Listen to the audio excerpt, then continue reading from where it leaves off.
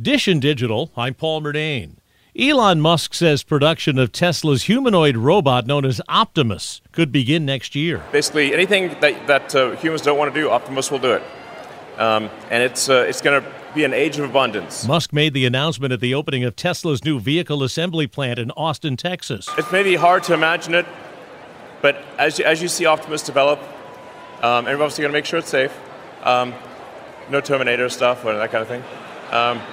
But it's really going to transform the world, I think, to a degree even greater than the cars. Musk also said Tesla will make a self-driving taxi. He didn't give any details other than to say it will look futuristic.